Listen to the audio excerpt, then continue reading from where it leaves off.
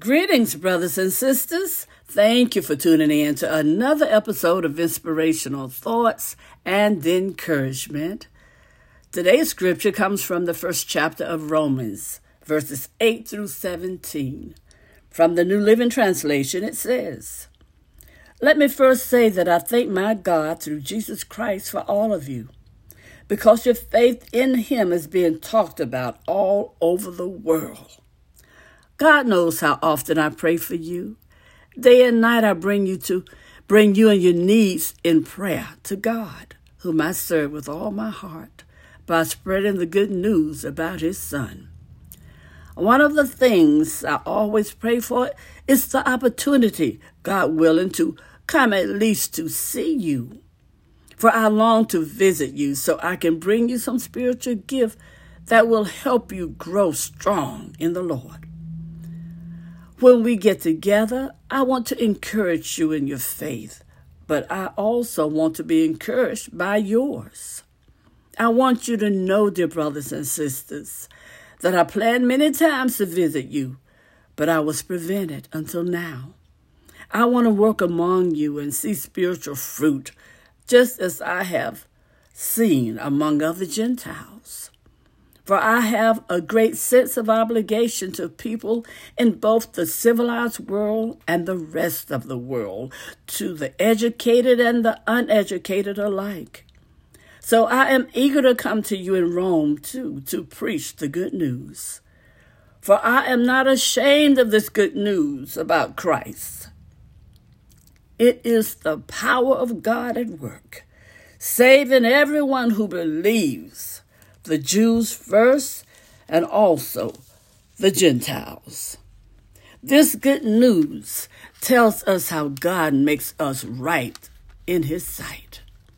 This is accomplished from start to finish by faith. As the scriptures say, it is through faith that a righteous person has life. Oh, hallelujah. Thank you, Lord. Lord God, we pray that you'll bless the reading and hearing of your holy word. We pray for the courage to always be obedient to your word, to your will, and to your way, Holy Father.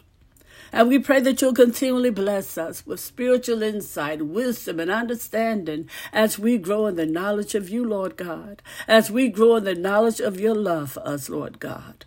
This we pray in the precious name of Jesus, your Son, our Savior.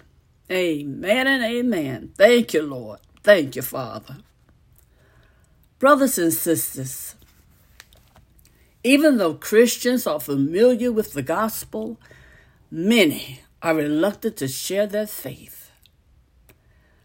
One reason is because they don't feel capable of explaining it well, or are afraid of negative reactions or questions that they'll be unable to answer. Amen. But we must remember that God has given us the most important message in the world, brothers and sisters. The Apostle Paul welcomed every opportunity to tell people about Christ. That's because he personally experienced the gospel's life-changing power and made that his focus rather than the negative reactions that he might encounter. Oftentimes, the reasons we're ashamed to talk about our faith is that we're concerned about ourselves. But if we begin to look at people who are lost and ask God to open a door for us to share our faith, He will answer that prayer. Know that, brothers and sisters. We tend to be distracted by temporary activities that eventually fade away. But our souls are forever. And people need to know the Savior. That's why it's so important for us to understand the gospel well enough to present it with confidence and boldness. Amen? Oh, hallelujah.